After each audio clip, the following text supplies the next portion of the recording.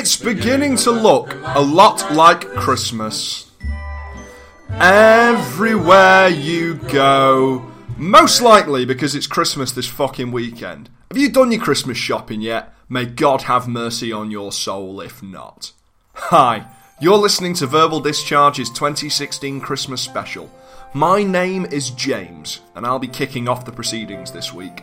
You know, 2016 has been a weird time.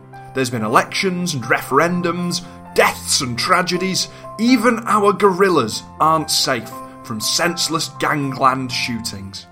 It's times like this when we need to pull back and reflect and think to ourselves, how can we find any hope at all at the end of a year that has largely only brought pain and suffering? Well, don't you go worrying yourselves, intrepid listeners. We here at Verbal Discharge kindly remind you that as December draws our year to a close, we can perhaps find solace in an old, strange, and perhaps even questionable holiday. I'm talking, of course, about Christmas. Christmas is all about love and kinship. It's a time to come together right now, over me. So said John Lennon, and he knew all about love. Or at least, he claimed to. I mean, rumour has it that he was actually a piece of shit and beat his wife on the regular. But that's not the image of him we have seared into our pop culture memory. Instead, let's assume that John Lennon was a totally sound and reasonable bloke, and that Christmas is a holiday not steeped in historically disputed traditions and trepidatious, perhaps even objectionable practices. But can we? I mean, can we really ignore all of that? This year's been horrible for everyone involved, so who's to say Christmas won't be the same? Will all of that underlying hatred and tension bubble to the surface just like the once presumed dormant intolerance that rose up and got Donald Trump elected?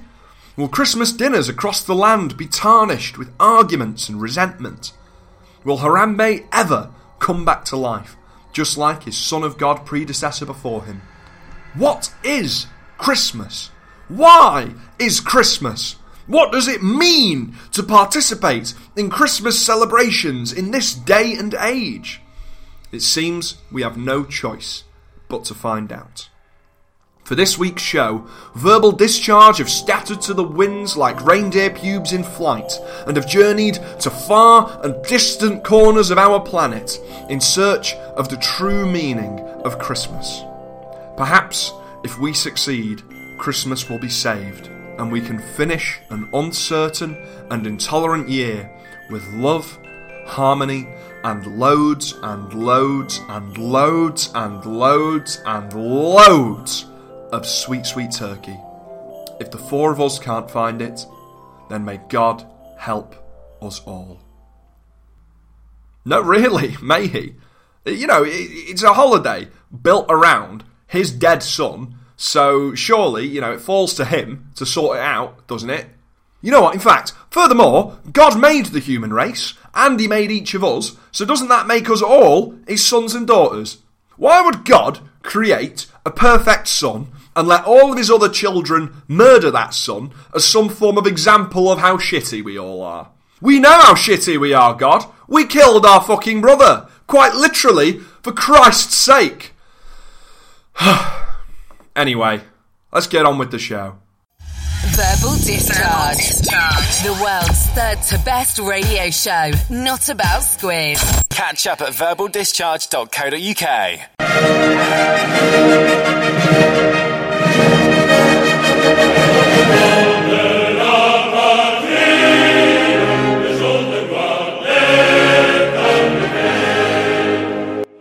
Hello, it's me, everyone's favourite metaphorical reindeer pube, Robbie Owen.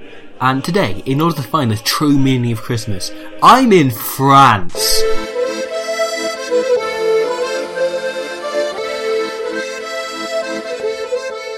And I mean Paris when I say France, which is in France, North France.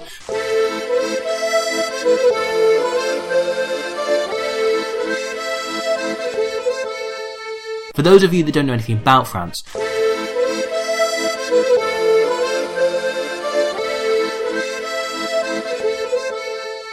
it's the one country in the world that it was okay to be xenophobic towards, even before Brexit. They like cheese, baguettes, moustaches, surrendering, wine, stripy shirts, art, onions, romance, garlic, berets, movies in which a man spends 6 hours contemplating whether he should sleep with his sister the whole time, not noticing that every time he says anything, these funny floating words appear in English. Being smelly, hairy women, needlessly fancy food, never knowing which team will turn up, and sex. But do they like Christmas? This is the question I'm here to find out. And to help me find out, I have alongside me a very charming young man called Pierre, or Francis, or Jean-Luc, or Louis, or Jacques, or Hugo, or Vincent, or Gerard, or Thierry, or like or something. Incidentally, Wikipedia tells me that Donald is a French name, which amused me slightly, considering what's happened in world politics. So's Teresa, incidentally. Anyway, hello to Pierre or Francois or Jean-Luc or Louis or Jacques or Vincent or Gerard or Thierry or something. Oh, bonjour, je m'appelle la France, I'm from the France, and I love the cheese, the baguettes, the moustaches, the surrendering, the wine, the stripy shirts, the art, the onions, the romance, the garlic, the berries, the movies in which a man spends 6 hours contemplating whether he should sleep with his wife and the whole time not noticing that there's these funny floating words coming up before you in a language that is not the France. The France is the only language that we speak in the France.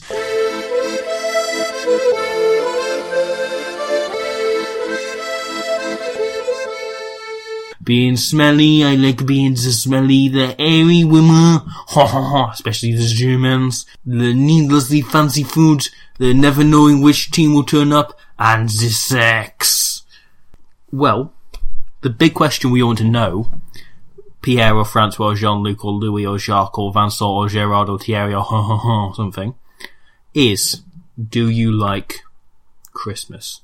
Ah, j'adore the Christmas! Like, oh, the Master Chris, as they call it in the France.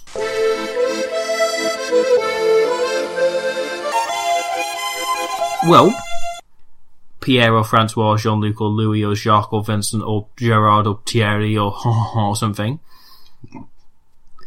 What do you, speaking as a Frenchman,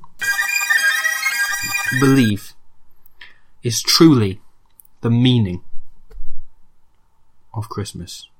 Well, it is the season to be so jolly. You sit there with your French cheese, your blue cheese, and you say and then you are doing this, and then you get really bored of this bit. I really don't think the French character is funny anymore. I'm just bored of it. I'm done with the French character. The Frenchman is retired. He's never going to be heard from again. And incredible scenes here as a Frenchman retires. What a beautiful sight for all the boys and all the girls. You could even say he surrendered for historical context. A Frenchman has packed in his vocation and said, "Good night, Vienna," and also "Good night, Vienna's sister," with whom I was also practicing intercourse. This is a truly remarkable, beautiful day for human beings everywhere. This is me, Gerbil Steinfeld, reporting for duty. I realised Gerbil Steinfeld was slightly off there. I have got a sore throat and can't quite do it properly at the moment. I mean, by which I mean Gerbil Steinfeld was the same as he always has. But as Gerbil Steinfeld comes along to report on the day's news, I must hand over and look back with the smell of garlic very much in my nose and the Eiffel Tower at my back like the wind in a civilised country. I have to ask, have we found the true meaning of Christmas? No, otherwise you wouldn't have the rest of the podcast. The others looking for it. The question more pressingly is, will we ever? Is there even a true meaning to this social construct other than the values it represents within us all? But whatever would I know? I'm only in France, the birthplace of philosophy, providing you ask a Frenchman anyway. Reporting to Verbal Discharge. This has been Robbie Owen, alongside Pierre or Francois, Jean-Luc or Louis or Jacques or Vincent or Gerard or Thierry or like or something, and Gerbil Steinfeld. Thank you very much. Over to James.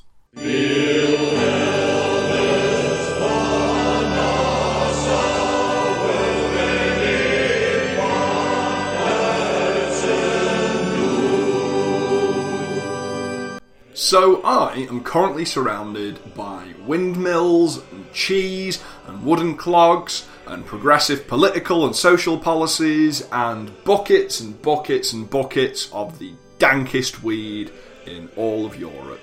I am in Holland, the Netherlands, Hollande, the Netherlande, Lande Digno. However you or your people may pronounce it, that's where I'm at. I'm in Holland. So basically, Holland's Christmas traditions are a little bit interesting, to sort of say the least. There's a lot of elements of their Christmas traditions that some would say should have been left behind in history, shouldn't have necessarily followed us into the modern age. Some would say that they're remnants of days of colonial atrocities and enslavement. So basically, their fundamental belief of Christmas is that there is a man called Sinterklaas, who's obviously not entirely dissimilar from Santa Claus. They both believe that he's a really sort of jolly, happy, bearded dude who wears bright red robes, and if you're really good, he'll come to your house around Christmas, he'll give you a bunch of presents. Obviously, Sinterklaas isn't entirely dissimilar from Santa Claus, who was obviously a dyslexic interpretation of Talland Satan, or Sandy Claus, who was obviously the camel that perpetrated the Sandy Hook massacre.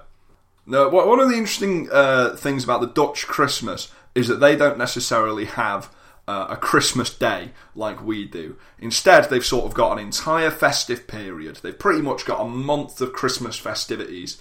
And they do most of their present exchanging, which is what we would typically associate with Christmas, on St. Nicholas Day, which is on the 5th of December. So they get all the present exchanging out the way nice and early. They've got all kinds of other activities that fill up the rest of the month. And on the 25th, the actual Christmas Day, it's quite a quiet affair. Everyone's pretty sick of Christmas by that point, presumably. Because, I don't know, if you've been celebrating Christmas for a month, would you not be sick of it by the time it actually rolled around?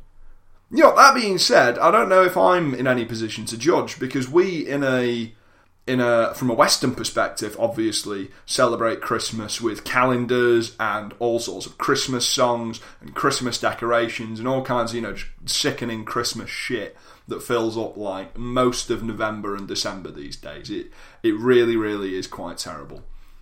So when they actually get to Christmas Day itself on the 25th of December, all they really do is they have a church service and just a family meal. Why do that? Why not just do what we do and lump all of that shit together into one neatly packaged day, and then you can spend the rest of the month in anticipation of it? I don't know if there's anything to be said there about the true meaning of Christmas. I think, judging from how the Dutch do it, having looked at their method and dissected it, that the appropriate way to do Christmas is to have one day where all of your Christmas festivities happen. That is Christmas Day. You spend the rest of the month in anticipation, thinking, yes, I'm going to have a really good, really sick day coming up. I'm going to have loads of presents, loads of foods. I'm going to get drunk with my uncle that I never see. Whatever it is people do on Christmas. Then you've got a few days of sort of Christmas hangover, you take in the day, you reflect on it, you reflect on the previous year, you eat all the bits of leftover Christmas dinner that nobody's consumed yet, you get it all, you put it into a sandwich, bish bash bosh, Boxing Day nosh, as my grandfather always used to say. And then obviously, late a few days there, you look forward to New Year, you just get drunk again. It's a really fun time for everyone involved, really. Now, one of the... I almost can't say it, This is fascinating. This is the reason that I wanted to do Dutch Christmas and wanted to go into Dutch Christmas. Santa doesn't have elves. Sinterklaas doesn't have elves in Dutch Christmas. Instead, he has Zwarte Piet, which translates to Black Pete, who is just a black dude called Pete. But he's not just a black dude, he is a slave. Santa and Sinterklaas and a lot of the world's ideas of Father Christmas stem from was based on St. Nicholas, who was an actual man who was known for, he gave a lot of presents to kids. Good one. Nice one, St. Nicholas. Not going to fault you for that. Good job. But he also enslaved an awful, awful, awful lot of black people and did some pretty shitty things with them. And I think that Dutch Christmas tradition and Zwarte Piet is pretty much just a residual part of that. The Dutch, after all, did invent the slave trade, and I think we've still got this sort of very distilled form of that culture, of that tradition, still prevalent in society today. So yeah, going to Zwarte Piet, Black Pete, when it comes around to sort of Christmas time, Zwarte Piet has parades, he does stuff like with charities, and he goes around and he just entertains kids. But the more interesting thing about him is that when people dress up as Zwarte Piet, and the typical interpretation and visualisation of Black Pete is that he is just blackface. He is just pretty much a racist caricature of a black person. Now, there's a Dutch book which translates, the title of which translates to A Cultural Geography and Folklore Investigation. It was written by a man called Carl Meissen, I think I'm pronouncing that right, and he proposed that the true historical origins of Black Pete were not necessarily to do with slavery, but were more to do with religious festivals and sort of a more religious, strictly Christian view of the world. He argues that Black Pete was originally just meant to be a really, really badly burned devil who was enslaved, and all of the burns made his... how do you say this? All of the burns made his skin black as coal, and he was just more like he was enslaved by Sinterklaas and was sort of pretty much forced to assist him. What does that say about a country's Christmas traditions when the assistant of Father Christmas is a racist caricature? I mean, it gets worse because he wasn't just a character who helped Father Christmas or helped Sinterklaas. Sinterklaas, this old white dude, was held up on a pedestal as being a sort of paragon of goodwill. So he'd come around during Christmas and he'd bring all the kids presents. But the church and media organisations and sort of various institutions throughout the ages didn't think it was right that he be the one to punish children. They thought his image should be one that was completely good, and they should detach anything negative from his image whatsoever. So they did that by attaching all of the negative consequences of not behaving around Christmas to this black caricature called Black Pete. So if you're good around Christmas, Sinterklaas comes to your house, your little Dutch house, which is probably just dug into the side of a windmill or a massive wheel of cheese or something.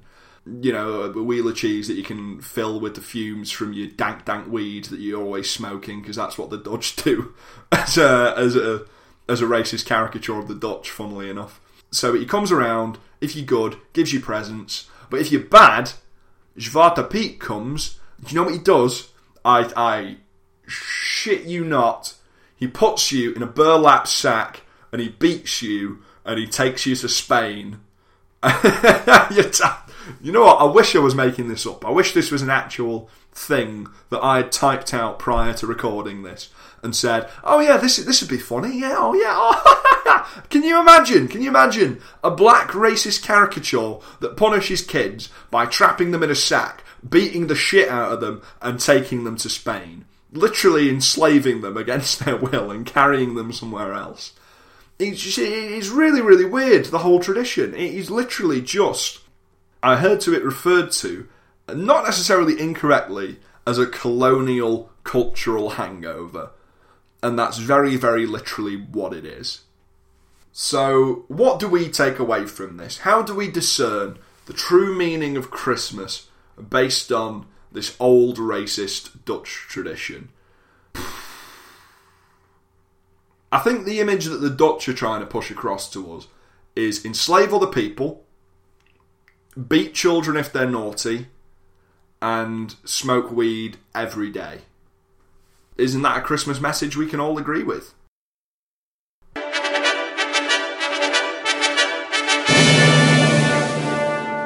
Australians, oh, let us rejoice, for we are young and free. So it's Christmas, and I'm spending Christmas in the lovely city of Australia, which is the capital city of Australia. And the traditions in Australia are very strange indeed, very strange to our definitely cultured homeland of Great Britain. Seem in Australia, what they do is rather than where they usually have the hats with the corks hanging from it, what they do at Christmas is that they have little elves hanging from the corks. So they take, they capture the elves in the outback, usually hanging from the mouth of a giant spider, possibly poisoned, incapacitated. And these little elves are about 3 inches tall, I think. And they go around with a little nice little wicker Christmas basket, and they go around. They gather these elves. It's fun for the whole family. Like, children go around. They're like, "Oh, cool, blimey, mate! I'll find some bloody elves." And they pick them from the ground, chuck them in the basket, and they take them home. And they wire some string through the elves' little elves' skulls. But don't worry, they don't feel much pain because they're already incapacitated by spider poison. And then what they do is they put the rope through the elf's skull and then tie it to the hat. And the elves stay alive through the entire process. It is absolutely fascinating. I'm seeing some fantastic elf hats here. I've just met the Prime Minister of Australia, actually, Mr. Bonza Seymour Kangaroo. That's hilarious. That's really funny. I really came up with that. I mean, that's his actual name. It wasn't me just absolutely running out of ideas and coming up with this on the last second of New Year's Eve, Christmas Eve. It's not that far down the line. Anyway, and Mr. Seymour Bonza Kangaroo, he has a lovely bonnet made entirely out of elves. Like, the hat itself is made of elves all sewn together. The elves, the biggest elves they find in Australia, there's even poisonous elves there. I mean, everything in Australia can kill you. And fortunately, only the strongest, drunkest men in Australia can take down the poison elves themselves. And the poison elves live in the tallest mountain of Australia. They live the big red rock landmark thing out in the outback, and right at the top of the big plateau on top of that rock, there's a poison elf. And the poison elf waits there. He waits there all year, and he waits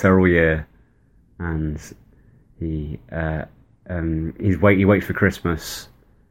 He's just waiting there, and then he's like, "Oh boy, fair dinkum, who's gonna challenge me? Who's gonna challenge me this year to a Christmas fight?" Oh, and he's sitting there, he's drinking his Fosters, he's eating his snags. He's there all year, but he doesn't get any exercise. He just sits on top of the rock. Gets horrible sunburn. Is all red, really. He looks the same colour as a rock. Not Dwayne Rock Johnson, as in the rock he's sitting on. And then, by the time Christmas rolls around, the Prime Minister goes up there. That's how they actually choose a Prime Minister.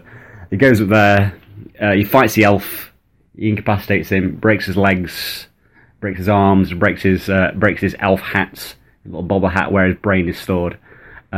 And he turns him into a hat, and he sews him to the other elves, and then that's how Christmas happens in Australia. Like, it can happen any time of the year, really. It's more when they choose a new prime minister, or just when we just feel like it, really. When they find the strength to take down the poison elf, and then it starts to snow. Presents rain down from the sky. Wallabies turn around and turn into sleigh bells. And the poison spiders, they all turn into snow. And that's how they celebrate Christmas in Australia. Jordan, unfortunately, couldn't get his transmission in, as he's currently spending Christmas in a country without Wi-Fi, computers, or any other basic human rights. A country that is otherwise known as Turkey in 12 months' time.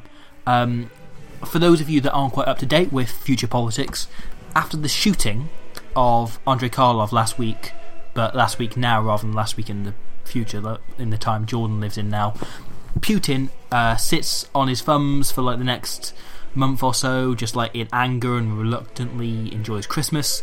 Eventually, his mate with the French girl's name is president of the United States, and the two of them launch like a tag team on Turkey. They take them out. They take them out. They just bomb them, nuke them, generally obliterate them until it looks like the kind of place where Cormac McCarthy would go for a holiday.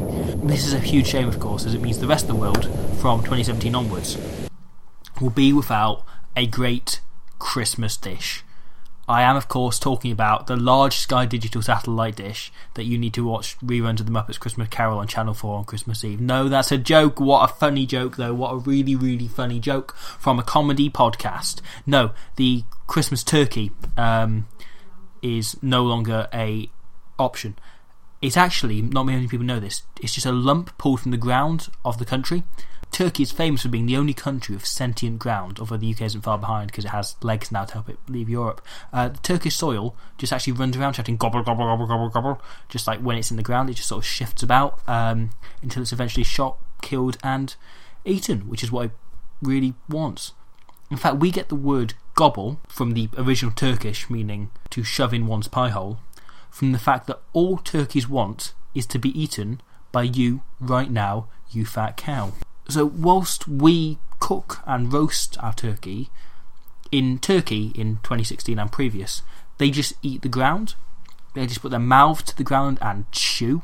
Like even concrete and tarmac, they just chew and chew and chew and chew and chew. They eat it all. Like people just lie on the ground nibbling the pavement. It's a true sight to behold. And probably what Jordan would be doing now if he wasn't stuck in a post-apocalyptic, post-Putin hellhole. And as such, while we wait to hear again from Jordan, I'm afraid that brings us to the end of this week's podcast. That's all we've got time for, I'm afraid. I'm also afraid generally because of the state of world politics I've just stated. We'd like to apologise as well for the state of the website. It's beyond our control. All I'm going to say, for professional reasons, is that if you are thinking of starting a website yourself over the festive season, whatever you do not use Zyma. That's ZYMA. Do not use them. If you want a reason why, then look at the website, or know that they are incompetent arseholes with an awful customer service department who rolled our website back a month and deleted all our content. Otherwise, Merry Christmas. We'll be back next week with the New Year's show. Until then, have a very Merry Christmas and a happy week between then and New Year. Final word of the show: New Zealand.